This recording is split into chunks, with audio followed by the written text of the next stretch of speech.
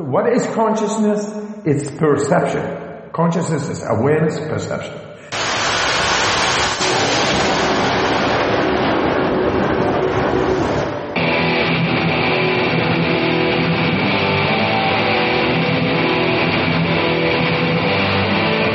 Admit or face just how dark of a place humanity has come to. And to do so means that certain influences in the world must be acknowledged.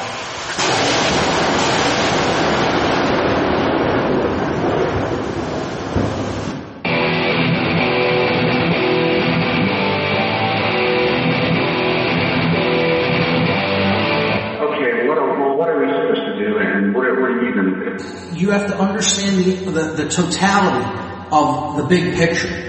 The tapestry of all of this information as it pertains to what's going on in the world and how it affects our lives on a day-to-day basis, and then put it into a format that can be readily understood by other individuals, and then share that information with whoever will accept any part of it. With whoever will accept any part of it.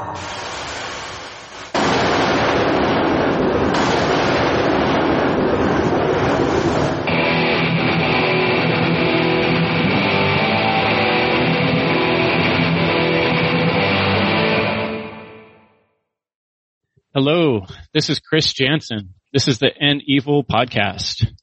I'm here today with a special guest, Eric Zimmer. Yeah. Rick Zimmer and I have been discussing matters. Recently, we were just having a discussion about some of the changes in our world around us since COVID. And he is someone who's done a lot of studying in the area of hypnotism and also mind control, which is a subject that is, I think, very important to the End Evil podcast. I see evil is the destruction of freedom, and we see freedom being destroyed on a mass scale around us. And I'm trying to understand why people aren't seeing what's happening and why things are going the way they're going, and what do we have to do to change it. So thanks for joining me, Eric. Good to see you. Yeah, great to be here, Chris. Appreciate it. When you were just saying about hypnosis, and people don't respond well to the word hypnosis. I have found when I've done hypnotherapy, the worst thing I can do is say, and now I will hypnotize you, because people get all tense and worried and defensive. And so I've stopped using that phrase, obviously, and I also don't call what I do hypnosis as often as I used to, because it doesn't matter what you call it, it works, right? But if you call it hypnosis, it puts people on the defensive. So, for example, a lot of people, when they're getting ready to have children, they attend this like Lamaze breathing course, where they get you to breathe in a certain rhythm and you focus on your breathing. And that is a classic hypnotic induction. But you never once hear the word hypnosis in a Lamaze class. And that's why. Because if they called it hypnosis, it'd scare everybody away. Mm-hmm. But what they're doing is teaching people to hypnotize themselves without telling them that that's what they're doing. And once you're in hypnosis, then your mind is focused on what you are focused on and nothing else. And so the pain doesn't register because you're focused on your breathing. So, the word hypnosis was coined by a doctor who was experimenting with it, and he used the Greek word for sleep, hypnos, because he thought that his assistant was asleep when he had hypnotized him. But later on, he realized that was a mistake, and he tried to rename what he was doing monoideism, because when you're hypnotized, you're pretty much focused on one thing at a time. The mono idea, right? One idea. But hypnosis had already stuck, right? So a little easier to say too, right? Exactly. Nobody wants to talk about monoideism. But the fact remains that when you're in a trance like that, you are focused very tightly on one thing at a time. And so you can block out all your bodily sensations, and you can imagine things very vividly. And also, it's worth noting that not everybody reacts the same way, right? There's about 30% of the population that are very good at taking suggestions and going into trance. They just drop deep and they do it quickly, and they can visualize and hallucinate very realistically. I'm very jealous of those people because they can have like a total fantasy adventure in their mind, and when they emerge from trance, the memory is just as real as if they had actually done it. So that's the extreme 1/3 of the population, 30% that's like that. Then there's another 30% that can take suggestions and can get moderately deep, and they can still benefit from all of that.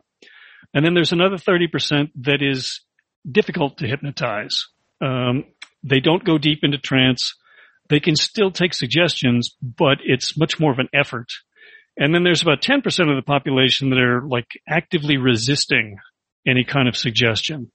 And those people are very difficult to hypnotize. So like when the CIA was doing their research in like MK Ultra mind control, hypnosis was a very promising technology or technique that they really worked hard because it worked so well on 30% of the population, and it worked acceptably well on another 30%. But then there's that 40% that it doesn't work on. So how do you deal with that? So that's when they started doing the stuff with the drugs, right? Like LSD and sodium pentothal and all those other things to try and get that 40% that couldn't be easily hypnotized. But as their research went on, there's so much that you can do with 60% of the population that are easy to hypnotize. And television is like a hypnosis machine. The flickering lights, everything about it puts people into trance almost immediately. Like within a minute of sitting down to watch television, a viewer is in trance.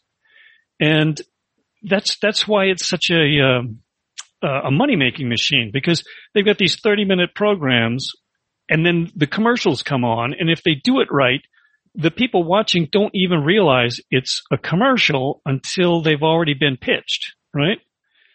And they're in trance, they're very suggestible, and then this pitch comes on, right? So it's been phenomenally successful. And I also read somewhere that a study was done, and until a person is between 10 and 12 years old, they literally can't distinguish between what the TV show is and the TV ad, right? It all looks the same to a 10-year-old. They can't distinguish between the program and the advertisement. And you wonder, as people are conditioned to that sort of behavior as children, at what point do they break free? Do we ever? That's one thing that I'd be curious to see. This is something I've thought about. I got to a point where I decided to stop watching certain violent shows, and I can remember the specific show it was. It was this Game of Thrones. Yeah. There was one particular episode where, this bloody scene happens. This guy gets just killed and blood splattering everywhere. And I noticed the following week that scene kind of kept playing in my head. Yeah. And I'm kind of asking myself, do I really want to be re-experiencing this trauma? I actually felt trauma when it happened. I kind of liked the guy who got killed, and, and it left this impression on me, and it really kind of struck me for the first time, being conscious of my own mind, how many times in the next 2 or 3 days I was re-experiencing the trauma. And then that got me to thinking about all these shows and TV things we've watched through our whole life. Yeah. And when we're reflecting on memories or making a decision, our brain, a lot of the activities of our body and brain are autonomous. They just sort of happen. We don't drive every little function. We don't tell our body when to sneeze. And so when you're thinking about something and you're trying to make a decision, your brain's going through all these paths, and it's trying to find other examples. And can it really differentiate between the stuff that was on TV and say, oh, no, that's fiction. We saw that on TV, or that's something I actually experienced? I don't know that that the brain's necessarily always able to differentiate. No, I agree with you. It's like your memories, your dreams, and things you see on TV, you recall them in the same way, when you think about it, right? And so if you remember that scene from Game of Thrones, it's as real in your memory as, if you recall the first time you rode a bicycle, right? You're bringing up the memory in the same exact way that you bring up the memory of this horrible murder in Game of Thrones. So yeah, your subconscious mind doesn't make a distinction between all that, right? It's just memories. It's data that your brain draws upon. So, and you think about people that have psychological problems due to trauma. Yeah. What do you call PTSD. that? PTSD, right? Haven't we all been exposed to so many murders and death and bloody scenes now that we all have this, trauma? Yeah. And it desensitizes you to that sort of thing. So, I was going to say, I moved to California in 1999 for a job, and I was forced to make a choice. Do I want to pay for cable TV, or do I give up my TV? Because the apartment I moved into had no reception. And I made the right choice. I gave up the TV. And, so since 1999, I have not had television in the house. And it's amazing. It's like my life started in 1999, because I woke up from the TV trance and I started doing things, right? I had all kinds of time all of a sudden. I would drive around the Bay Area and try new restaurants and go to the beach and do all kinds of stuff that, in the past I would have been home watching a football game or some silly TV program. And so I just felt so much better, and I got so much more out of my life once I got rid of the TV set.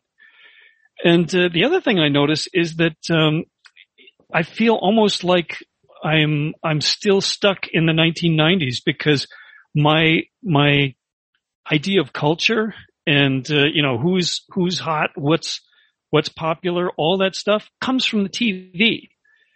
And I don't have a TV anymore, so I don't know what's hot. I don't know, who's popular. And I was watching a Joe Rogan podcast, and a video where he was talking about Kim Kardashian. And I was thinking, who the hell is Kim Kardashian? Why is he talking about this? And so I had to Google Kim Kardashian to find out what the hell he was talking about. And I was thinking, you're kidding me. This is what's going on now. This is what people are paying attention to. Unbelievable. And, I've heard of Game of Thrones, but I haven't ever watched it. And, I remember the TV shows were getting more and more, disgusting back in the 90s. And then I heard about this TV show called Dexter, which is apparently the hero of the series is a serial killer, right? It's like they've made a TV show starring a serial killer.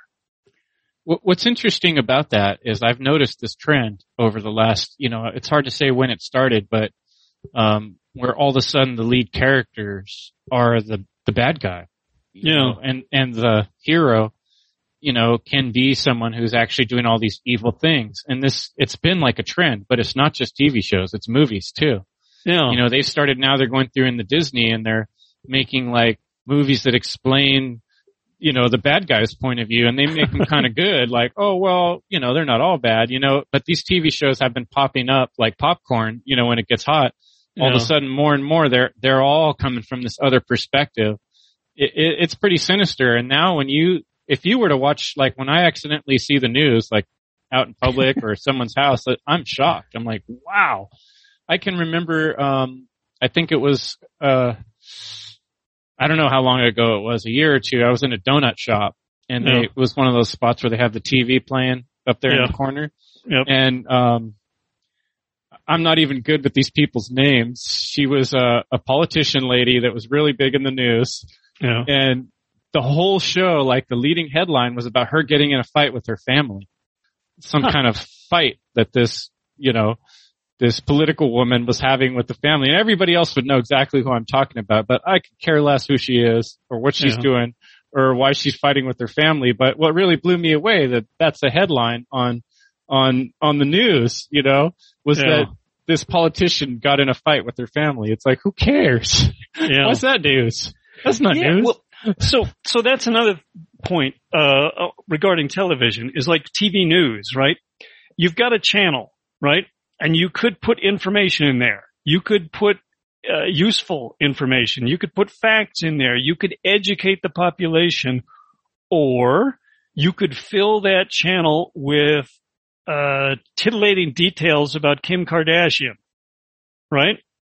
And so the pipe is full of trash so that there is no discussion about freedom, liberty, the best use of our time and energy, foreign policy, anything of substance is crowded out by all of this trash and politicians who are fighting with their family.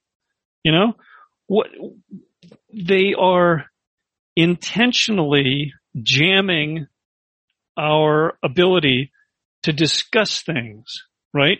To reach an agreement, to come to a consensus about which direction we should go and how to navigate.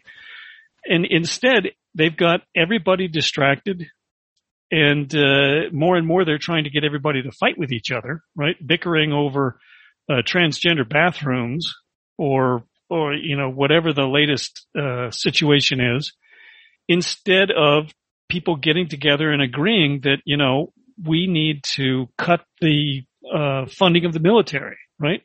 Or we need to find the missing trillions, right? I don't know if you have seen Catherine Austin Fitts' website, Solari.com. She's got a page about the missing trillions. Like on September 10th, 2001, Donald Rumsfeld came out and said, we cannot track $2 trillion, right?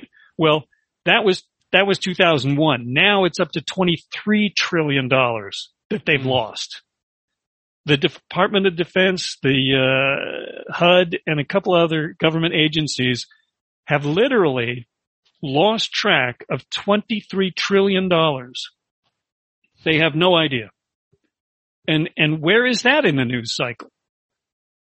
It's like the government has completely run off the rails, and trillions of our tax dollars are unaccounted for.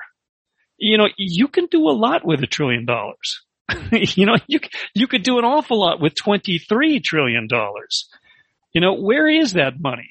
And why can't they account for it? You look at the employment situation, right? And all these people who've spent the last 18 months not paying rent, not having a job. $23 trillion would pretty much make all of those people, imagine what could be done if we had that money back, right? If it hadn't been squandered by the black budgets and the who knows what's going on with all of those Defense Department projects, and the money we wasted in Afghanistan, what did we get out of that? Iraq. We got thousands and thousands of dead soldiers and hundreds of thousands of injured soldiers. And fresh new enemies popping up all the time. Exactly. And we managed to give them $85 billion worth of materiel to attack us with. I mean, this is the sort of thing that they prevent us from talking about by filling the airwaves full of trash. Distraction.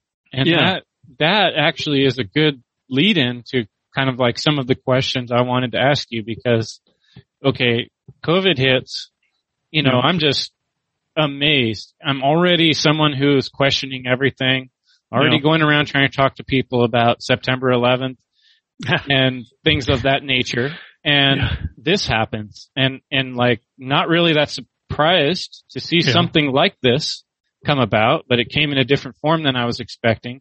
But what I really found shocking more than anything was how people reacted or didn't react, really. Exactly. How people were compliant, going along with it. And I'm trying to understand, like, okay, people are in a lot worse mental shape than I thought. Yeah. You know, I knew things were bad, but I didn't know it was this bad. And so ever since on my End Evil podcast and people I have these type of discussions with, I keep asking this question. How did people get so hypnotized and distracted into this, or conditioned into this point where they're just willing to be slaves? They're just willing to bend over and take it, whatever comes across the board, even when it's absolutely ridiculous, you know?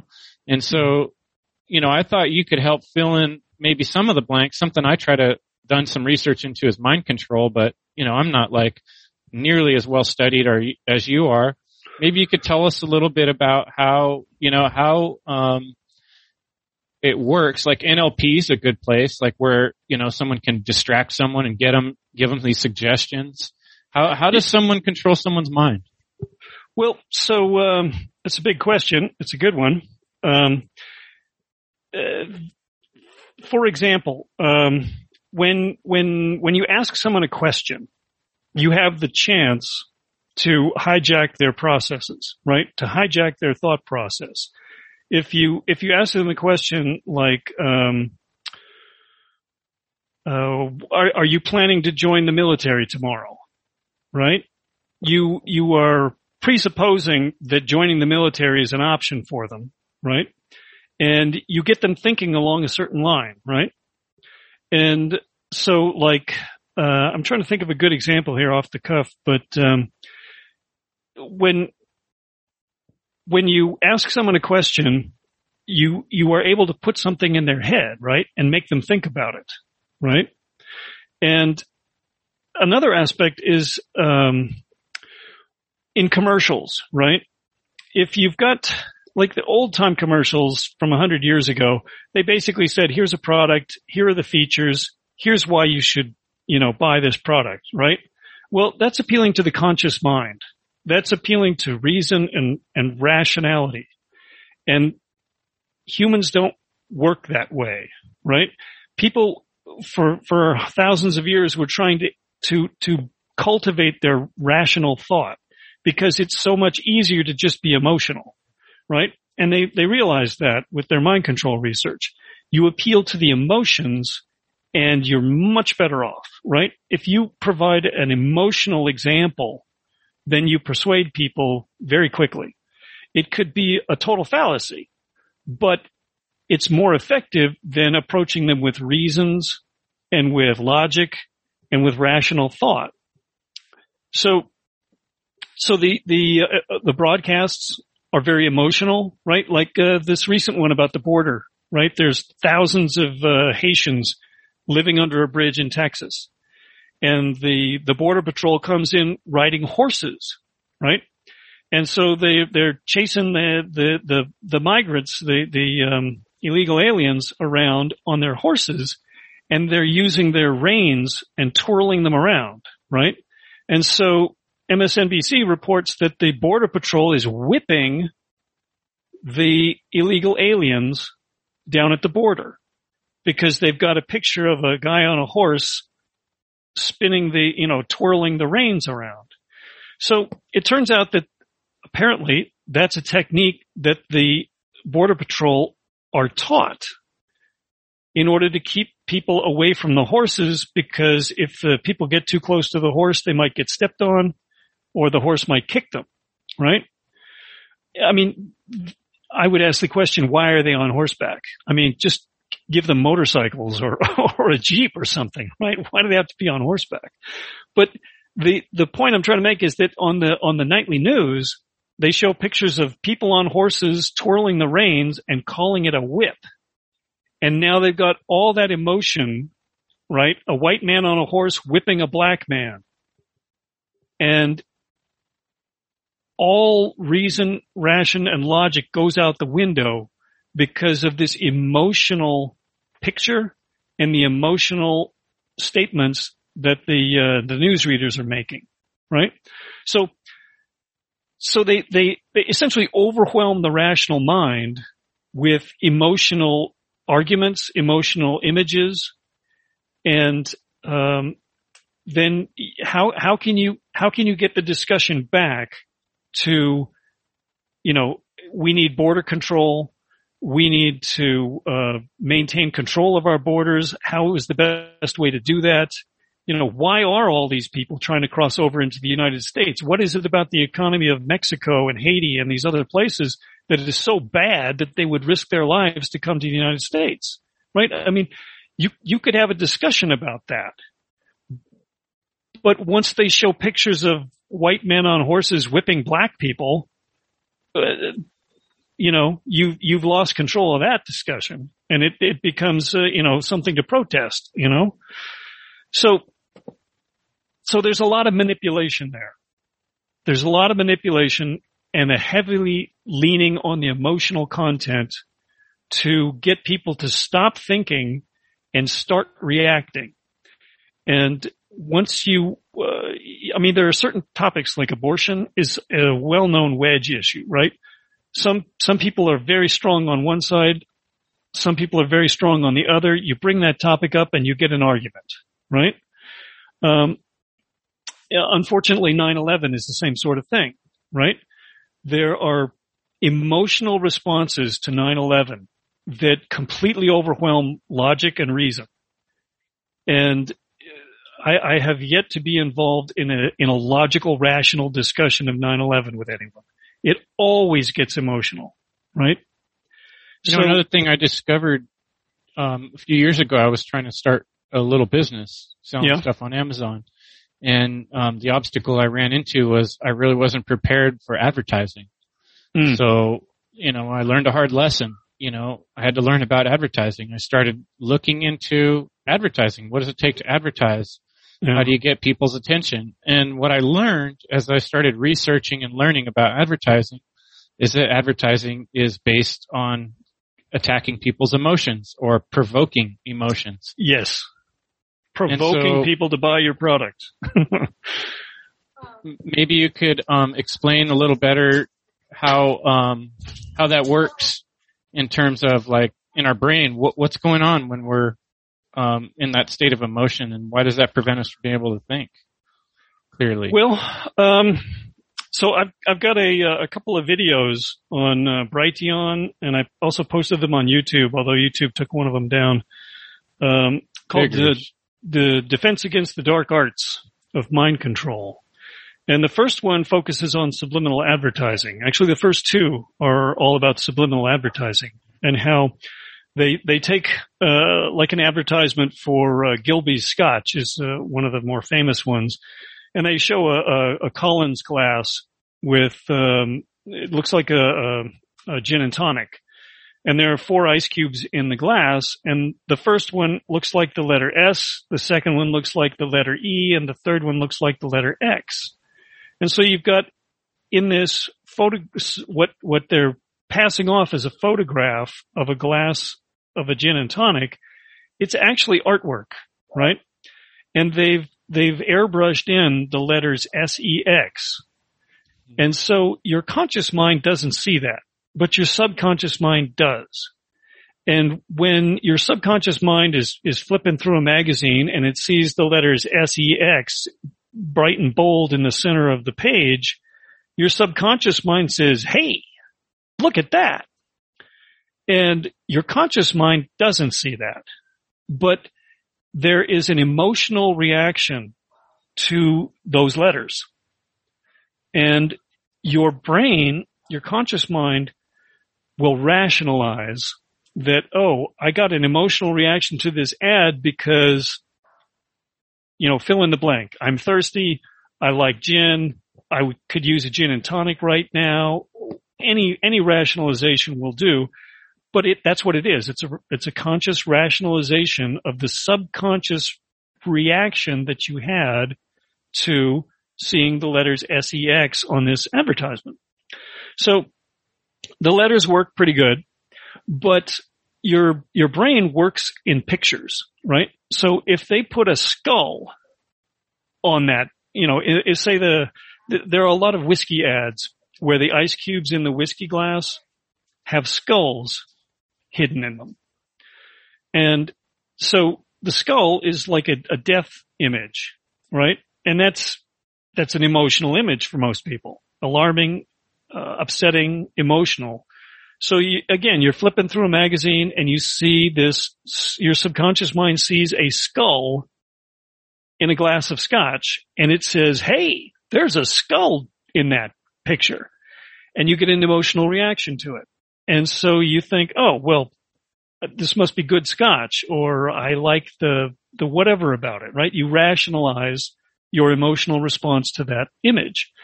And so the subliminal advertisements have just like the TV shows that get worse and worse and worse and more disgusting. The advertisements have gotten more and more outrageous in what they show in the ice cubes, right? Or embedded in the background or wherever they hide the things. There are more and more outrageous images hidden in advertisements. And the objective, as far as I can tell, is to provoke an emotional response so that you rationalize and consciously remember the brand or the product the next time you're presented with it at the store. So that's what they're intending, right? But then there's an unintended consequence, right? When you are exposed to more and more outrageous imagery year after year after year, all that stuff accumulates in the subconscious, right? Like those images from the Game of Thrones that you saw. Those never go away. You might forget about them, but they're in there, right? As are all the 3-letter and 4-letter words that they hide in the ads, and all the skulls and all the genitalia that they put in there. And all that kind of stuff just accumulates in people's subconscious minds. And, you know, there are a lot of behaviors these days that would be totally unacceptable 50 years ago, right? I remember somebody on the Discord shared a video of some musician, and he was a white guy with dreadlocks and tattoos all over his face. And I was thinking, you know, that's not acceptable where I come from. You don't put tattoos on your face. But it's become acceptable wherever that guy lives, you know? And these sorts of things are growing, you know? There are changes afoot. And you gotta wonder why are people tattooing themselves the way they are, right? I mean, I follow soccer in Europe, and a lot of the big soccer stars are covered with tattoos. Some of them aren't, but some of them are. And some of the really famous ones are. And as a result, you know, with monkey see, monkey do, a lot of the kids now are tattooing themselves all over the place because their idol, you know, the idol soccer player does it. You know, where is all that coming from? You know, Well, there's a certain cultural, you know, I've heard of the Overton window. That's something I've talked about in my podcasts. But there's also this sort of, I've thought about it in this way before, like, why would anyone get addicted to crack cocaine, for instance? How could that happen? You know, that seems just so far afield from my experience, right? But, you know, I've been in East Palo Alto where you see people that are living in conditions where, you know, there's a crack house, you know, and maybe you're a little kid that's born in that crack house or next door to that crack house. Your uncle, your brother, your cousin, your aunt, they all do crack. And it just kind of seems normal. You grow up in that environment. It doesn't seem like all that odd of a thing to do. So the first time someone offers you some crack, you might be kind of like, well, sure, what the hell? You know? It doesn't seem like that far out there. And so the more the Overton window kind of shifts, it's like everybody around you, almost like peer pressure, kind of has this expectation of this is what's okay or this is what's acceptable. But the question is, who's controlling that window? Who's engineering this perception? And is it? Most people don't want to believe it's being engineered. They just can't consider that could be possible. But you and I know that there are cultural engineers and there are psychological engineers in this world, and they understand things like NLP and how people's minds are controlled by emotions. Yeah. So maybe you could dig into that a little bit more. Yeah, well, so like Edward Bernays wrote the book Propaganda, and he basically spills the beans on the first page, where he says, you know, there are unelected people that you have never met who are shaping your opinions through the mass media, and that is how the society is governed, by these people, self-appointed, mostly because they're rich enough to own a TV station or several, and they can push, you know, tattoos. They can push rap music. They can push crack cocaine. And then you figure Richard Grove has got an awful lot of information about the drug trade. And the East India Company basically was the world's first corporation. It became the biggest corporation. It dominated England. It dominated India. And they were essentially a drug cartel. They were pushing drugs worldwide and profiting handsomely from it. That's where a lot of the old world or old money families got their wealth, was the drug trade. You know, it was a triangle trade. I forget exactly how they did it, but they grew the opium in India and sold it to China for silks and jade and other things. Then they take that back to England, sell that, and take whatever they had and sell it to India. I mean, there are all these trading routes and free trade agreements that basically wound up with drugs being one of the key commodities that were being sold, and sold at a huge profit. So those people are the people with money. Those are the people who own the TV stations, the radio stations, right? They're the ones that know how to advertise and market products. And they're the ones that made their fortunes in drugs, right? And then you look at the crack cocaine epidemic of the 90s with Gary Webb's expose from the San Jose Mercury News. He basically documented that it was the CIA that was facilitating all this drug trafficking, right? And then with Iran-Contra, you see that what Oliver North wanted was an independent, off-the-shelf entity that was self-perpetuating and was available for these covert operations for when Congress wouldn't let the president do what he wanted to do, right? So all the pieces come out, if you're paying attention. The drug trade is paying for the black operations that are subverting the governments and culminating in this one world government that they're foisting onto us, right? And I think Gary Webb committed suicide by shooting himself 2 times in the head. Exactly. In the back of the head, right? Yeah, no help at all from the CIA.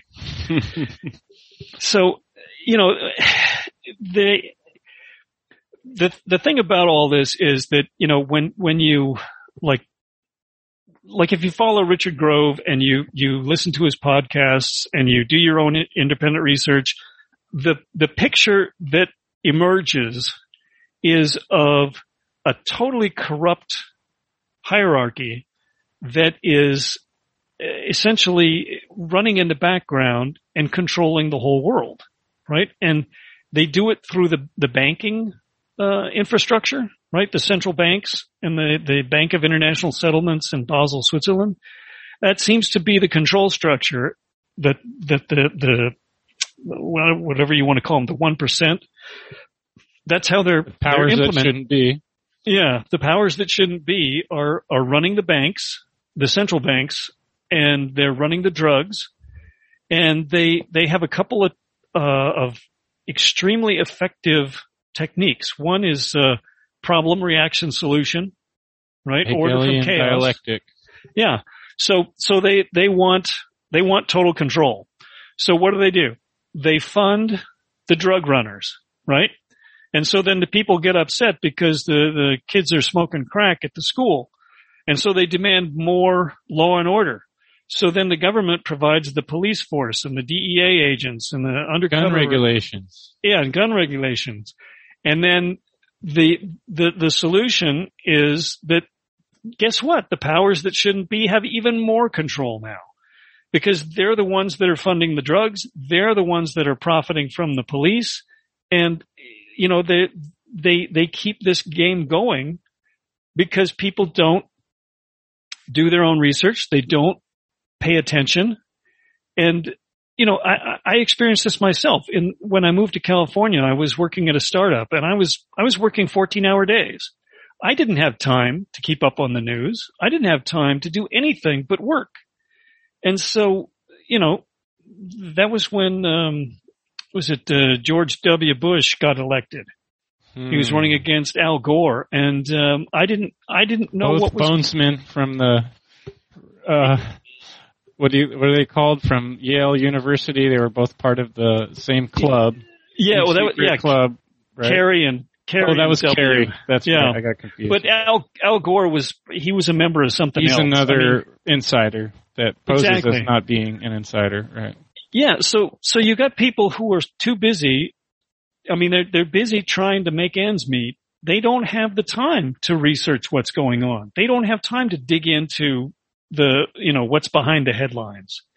And so that's a good point. You know, that's kind of where I think we should go next with this, is because, you know, I can relate to feeling so stressed out on a week when, you know, I've been working a lot, let's say, and, getting a little run down, maybe staying up a little too late at night or whatever, and feeling a little bit, emotional on edge. And then something could happen in life, or I could see something on the news or get some bad news and feel myself kind of getting all emotional.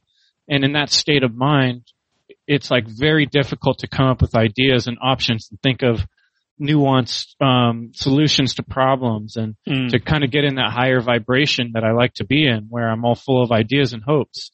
Yeah. And the life we live tends to keep pushing us back down, you know, put your head down, you know, back in the grind. And when you're in that state of mind where you're stressed, it's really hard to react to things without getting emotional and to use your higher functions. So like, we have this whole world of things, the television, like we discussed, the bad food people are eating. You know, I think they're spraying things in the skies. Some people will disagree with that, but you know, there's, radiation coming from these electronic devices. There's any number of things I could bring up that are, unhealthy and causing stress on our physical body and our mind. And so we're in this position of now trying to help other people realize that, like, okay, things are getting drastic. It's getting really bad, you know, with the totalitarian control and the tyranny, to the point where we really need to do something about it en masse very soon. Otherwise it's too late. So how do we start shifting, you know, is the question. And so how can we use these understanding of hypnosis, it's self-hypnosis, and bring ourselves into those higher vibrational types of thinking and not be guided by our emotions and reacting to the formulas that they're putting in front of us, you know? Yeah, well, so that's a very difficult question. I mean, so what you and I have done is we got rid of the TV, right? So I would say that's step one. Is if you catch yourself watching TV, you know, more than like, I guess I would say a football game or a sports event. That's about the only thing I can think of that's on television. Movie, you know, sometimes you watch a movie and you can learn something from it, you know. Yeah, educational stuff. But anything else, right? If you're watching the nightly news, that's you're being poisoned, right? If you're watching anything political, your mind is being poisoned, right? The same with talk radio. There's an interesting movie that somebody made called Brainwashing My Dad. And this woman basically documents how her father, once he retired, started listening to Rush Limbaugh, and he went off, you know, into right-wing madness. And once they turned the TV off and got rid of the radios, he snapped out of it, right? But it's real. You know, you really can be brainwashed by the TV and the radio. So turn them off, get rid of them. Take control of what you see and what you hear. I did that a long time ago. I've turned off the radio in my car. I listen to CDs that I make for myself, right? So I have a mixtape that puts me in a happy mood, right? Because even some songs will bring you down. So you got to take control of your inputs, right? I've got a house on a half an acre lot. And so I've got a garden, I've got backyard chickens, I've got a bunch of fig trees that I planted, some plum trees, pear trees. You know, I've got food growing all around me in the backyard. And that's a comfort, but I didn't realize when I bought the half acre that that's just like a hobby size, right? You need 5 acres per person if you're going to grow your own food. And that's something that people are going to be becoming much more aware of, I think, in the coming years, is that food is important. And food doesn't come from the grocery store. You know, if they do to food what they did to toilet paper in the early days of this, then people are going to be in a lot of trouble. So nature is huge too. You know, I mean, that's to me like what I call the reset. You know, and I mean, I grew up in San Jose, and I remember going up to a place my childhood place, Alum Rock Park, and it was like a whole different place than the city. You know, and I remember feeling different. I remember going to church camp and just being like coming back into the city and being like, why do we live here? Why does anyone live here? You know, I mean, nature is one of the best medicines for the mind of anything I could think of. Take your shoes off and let them touch the earth and listen to the birds and walk around in nature. I mean that. But anyway, go ahead. I just had to jump in with that one. When you were talking about your yard. I agree. That's basically like recharging your batteries, right? Take a break from the stress, get out into nature, relax, take a deep breath, and, be here now. And as far as, I've been trying to organize a group locally, right? I advertised on Craigslist for a common sense group. I'm hoping that I can get some people together and we can do homeschooling and we can support each other in the future going forward. I think people are going to need local support. I mean, it's fine to have an online community that you're part of, but the online community is the nearest person that I've got on my online community is like 4-hour drive away. So if the shit hits the fan, I need somebody locally who can help me out. And, I'm trying to organize that. And I think everybody else should be doing that too. The problem is that people don't see the urgency yet. They don't feel the urgency. And when they need somebody, right? When the vaccine police are at their door, it's too late, right? You can't find support when the authorities are right there holding you down, injecting you, right? You got to plan ahead. And that's where we're at right now. We need to plan ahead because those days are coming. One resource to check out is Freedom Cells from Derek Burrows' website. I've met some people through there. In fact, next weekend I'm going to see some people I met locally through Freedom Cells, using the locator map. Yeah, I tried to join the local one here in Beaverton, and we could never get it connected because they meet so infrequently. So I started my own Freedom Cell, and I've got seven people who have emailed me, but only one of them has actually met face to face. Yeah. So it's a process. Yeah, it's a process, and people need to step it up because I feel time pressure, right? Yeah. Things are moving quite quickly. Right. Just a year ago, they were all saying that we would never mandate vaccines, right?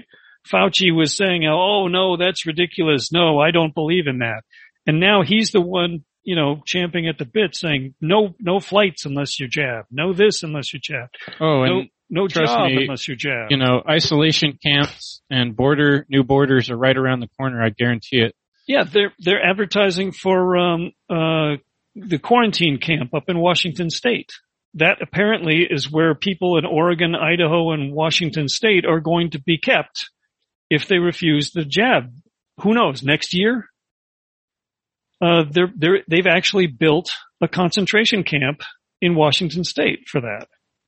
So, yeah, it's.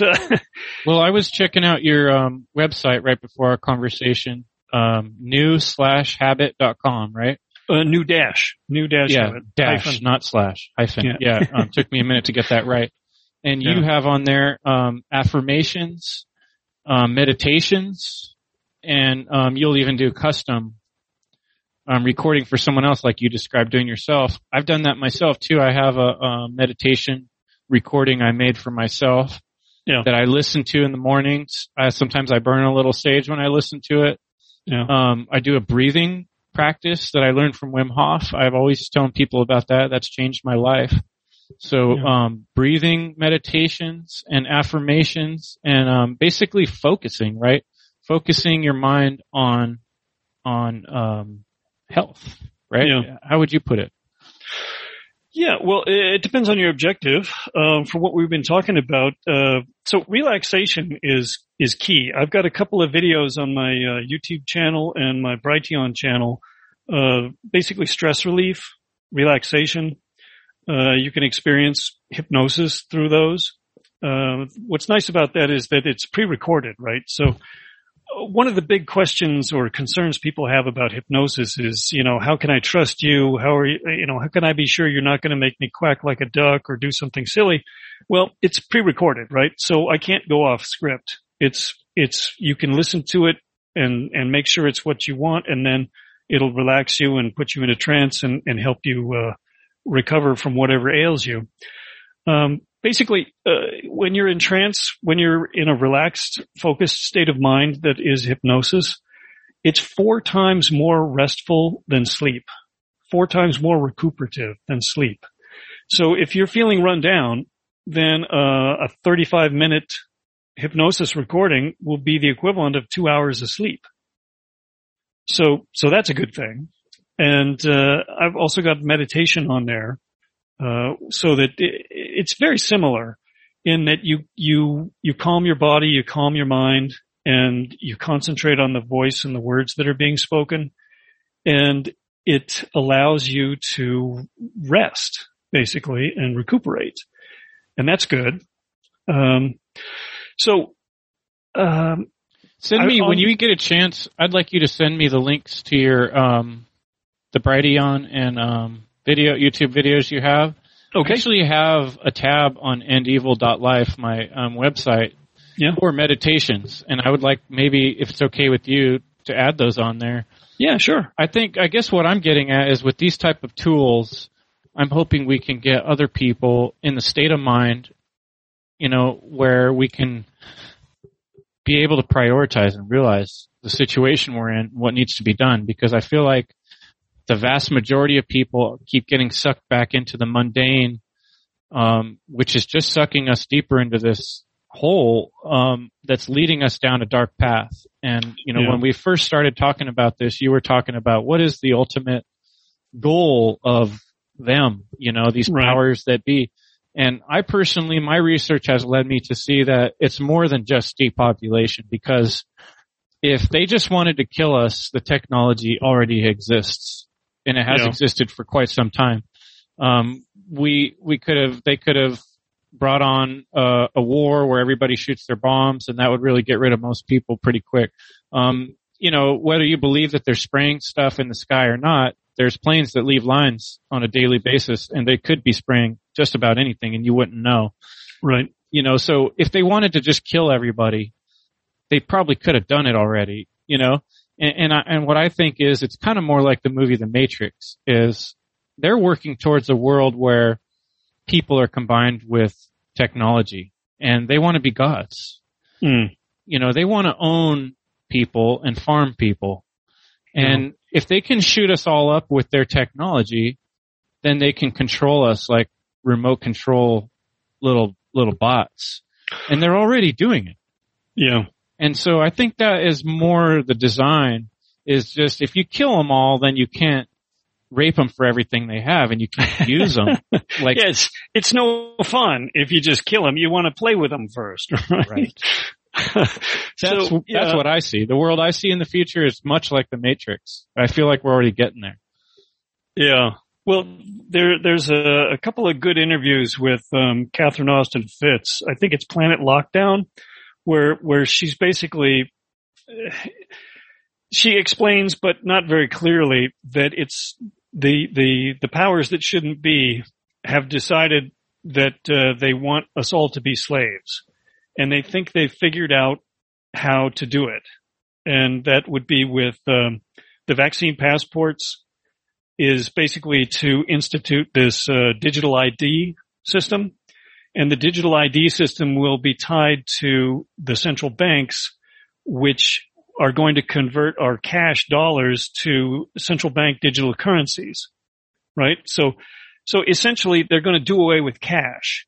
So your credit card will work, your smartphone will work, everything will be digital, and you'll have an account with the Federal Reserve. And your dollars will disappear, and you'll be issued a certain number of central bank digital credit units, and it'll be like the old days, right? You get paid in company scrip, and you can only spend that scrip at the company store, right? So and only it'll be electronic, and they'll have fine control. So if you sell an item at a garage sale, you're still going to have to pay tax on it because they'll know that you sold your extra bicycle at a garage sale, right? If your son or your daughter tries to set up a lemonade stand, the only way they can sell is through the central bank digital currency, and they'll get their tax money off of that lemonade stand, right? And everything above that. So that's according to Catherine Austin Fitts, that's the plan, is to institute the digital ID that's tied to your central bank digital currency. And so then your browsing history will be available to them. Everything you do will be associated with your digital ID, and your money will be, I mean, they could turn your account off if you misbehave, right? Or they could say that, you can only go 5 miles from your home. If you are more than 5 miles from your local zip code, then your money won't work, right? You can't check into a hotel that's 5 miles away from your home. You can't go to a store that's 5 miles away from your home because your money just won't work. That's the kind of control that they will have once they institute the digital ID through the vaccine passport, and then do away with cash and go to the central bank digital currency. So that seems to be their objective. And if people knew about that, I think they'd be scared half to death. Because once they implement that, how do you break free? Right? They've got your access to food and shelter, transportation, all of it is locked up with your digital ID, and their database in the sky tells them who's been good and who hasn't. It gets a little overwhelming when you look at the technology and when you spend time, even in the alternative news, hearing people talk about these things and where things are going and how bad it's going to get. But, since we're kind of getting to the end here, I want to end with a ray of hope. Yeah. And my understanding. I have one too. Good. I'll let you follow me up. I love the book, The End of All Evil. That's what I based this podcast on. Yeah. And in that book, Jeremy Locke says, evil's dying. It's on its way out. We had before nobility and kings, and people finally woke up and realized how silly that was, that those people aren't better than me just because they're wearing a robe, and that it died out. It stopped working. And what they're doing right now, it seems like it's working pretty good, but it can't last. Yeah. Evil cannot win. Ultimately it's going to die. Yeah. And it could take a real long time. We could go through a lot of pain and torture between now and then, but ultimately, good wins, Because that's what things come from. The creative force, the energy of life. Yeah. That's what's real. Yeah. And that's what we need to combine and align ourselves with. And if we do that, we might go through some troubles and some problems, but we're going to be very proud of ourselves, and we're going to die knowing we did the right thing. Yeah. And that's kind of what I'm on this path with on this, podcast. But let's hear your ray of hope. Yeah. Well, so just I wanted to add to what you said in that the creative, productive ideas don't come from evil people, right? Unless it's a new way to torture somebody. But I mean, in terms of productive things and improvements, those all come from free people able to associate with other free people and develop their ideas and use their creativity. So if they lock us all down and enslave everybody, well, it's just, a downward slope until they can't maintain the machines and it all breaks down, right? So there's that. And along those lines, my ray of hope is that I actually saw a presentation in the 80s about peak oil and infinite growth by Al Bartlett. He's got a great presentation about the exponential function.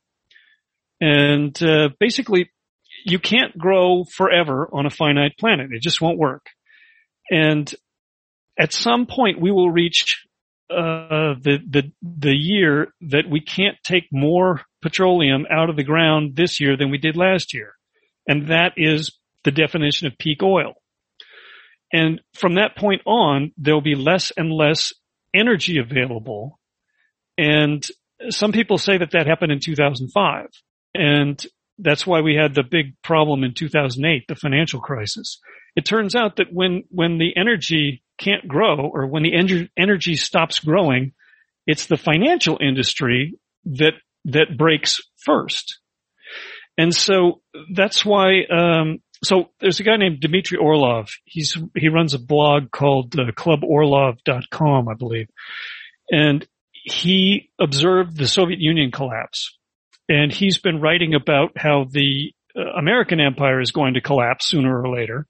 And he noticed in the fall of 2019 that the repo market was going crazy. And the Federal Reserve had to pour billions of dollars every night into the repo market, which is not right.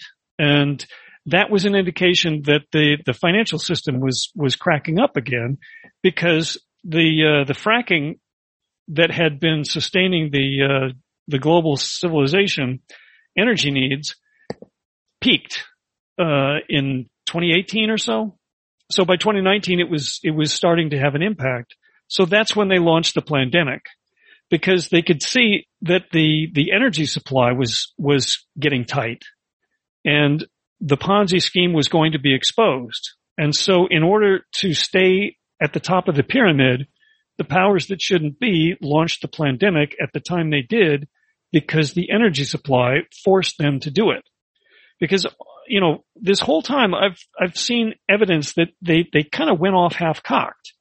They didn't get everything done that they needed to get done in order for this all to work. And so it's not working. And what they were trying to do was maintain their position at the top of the pyramid as everything fell apart. And so my ray of hope is that without abundant, cheap fossil fuels, modern civilization is impossible. They cannot maintain the slave state that they are hoping for without huge amounts of cheap energy. And those days are gone, right?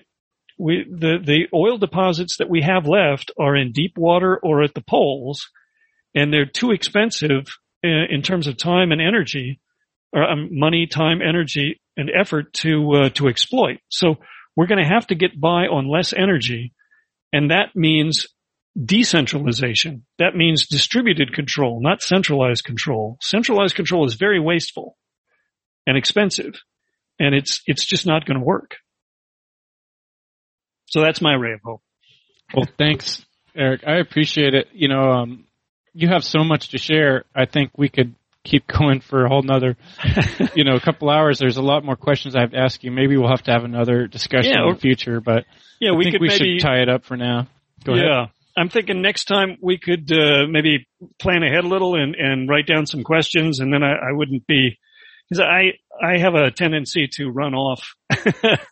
Me too, but it's a great conversation, and I think that tends to be very interesting. Yeah. You know, like when I listen to other people's conversations, it's okay when it wanders a bit because it's interesting, you know? Yeah. It's just where the mind goes. But yeah, like I'd like to tap into some more of your knowledge on, you know, like the more specific facets of hypnotism, and like we didn't get into NLP very much. Yeah. But those type of things anyway. But yeah, but great talk. It gave me a lot to think about. I think anyone listening will have a lot to think about. Appreciate it. All right. Well, thanks, Chris. So, it was fun. Whoever is checking it out, check out his website. You say it this time so I don't screw it up. It's new-habit, new-habit.com. Right on. Yeah. And then I'll share, along with this episode, I'll share those, videos. If you can send those over to me, the links. Yeah. I'll to do your that meditation videos so people can meditate, center themselves, and raise their vibrations and understand the real problem that's going on is freedom and slavery.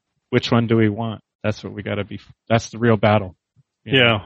That's the ultimate. So that's it. All right. Thanks much. Appreciate it. All right. Thanks, Chris. Cool. All right.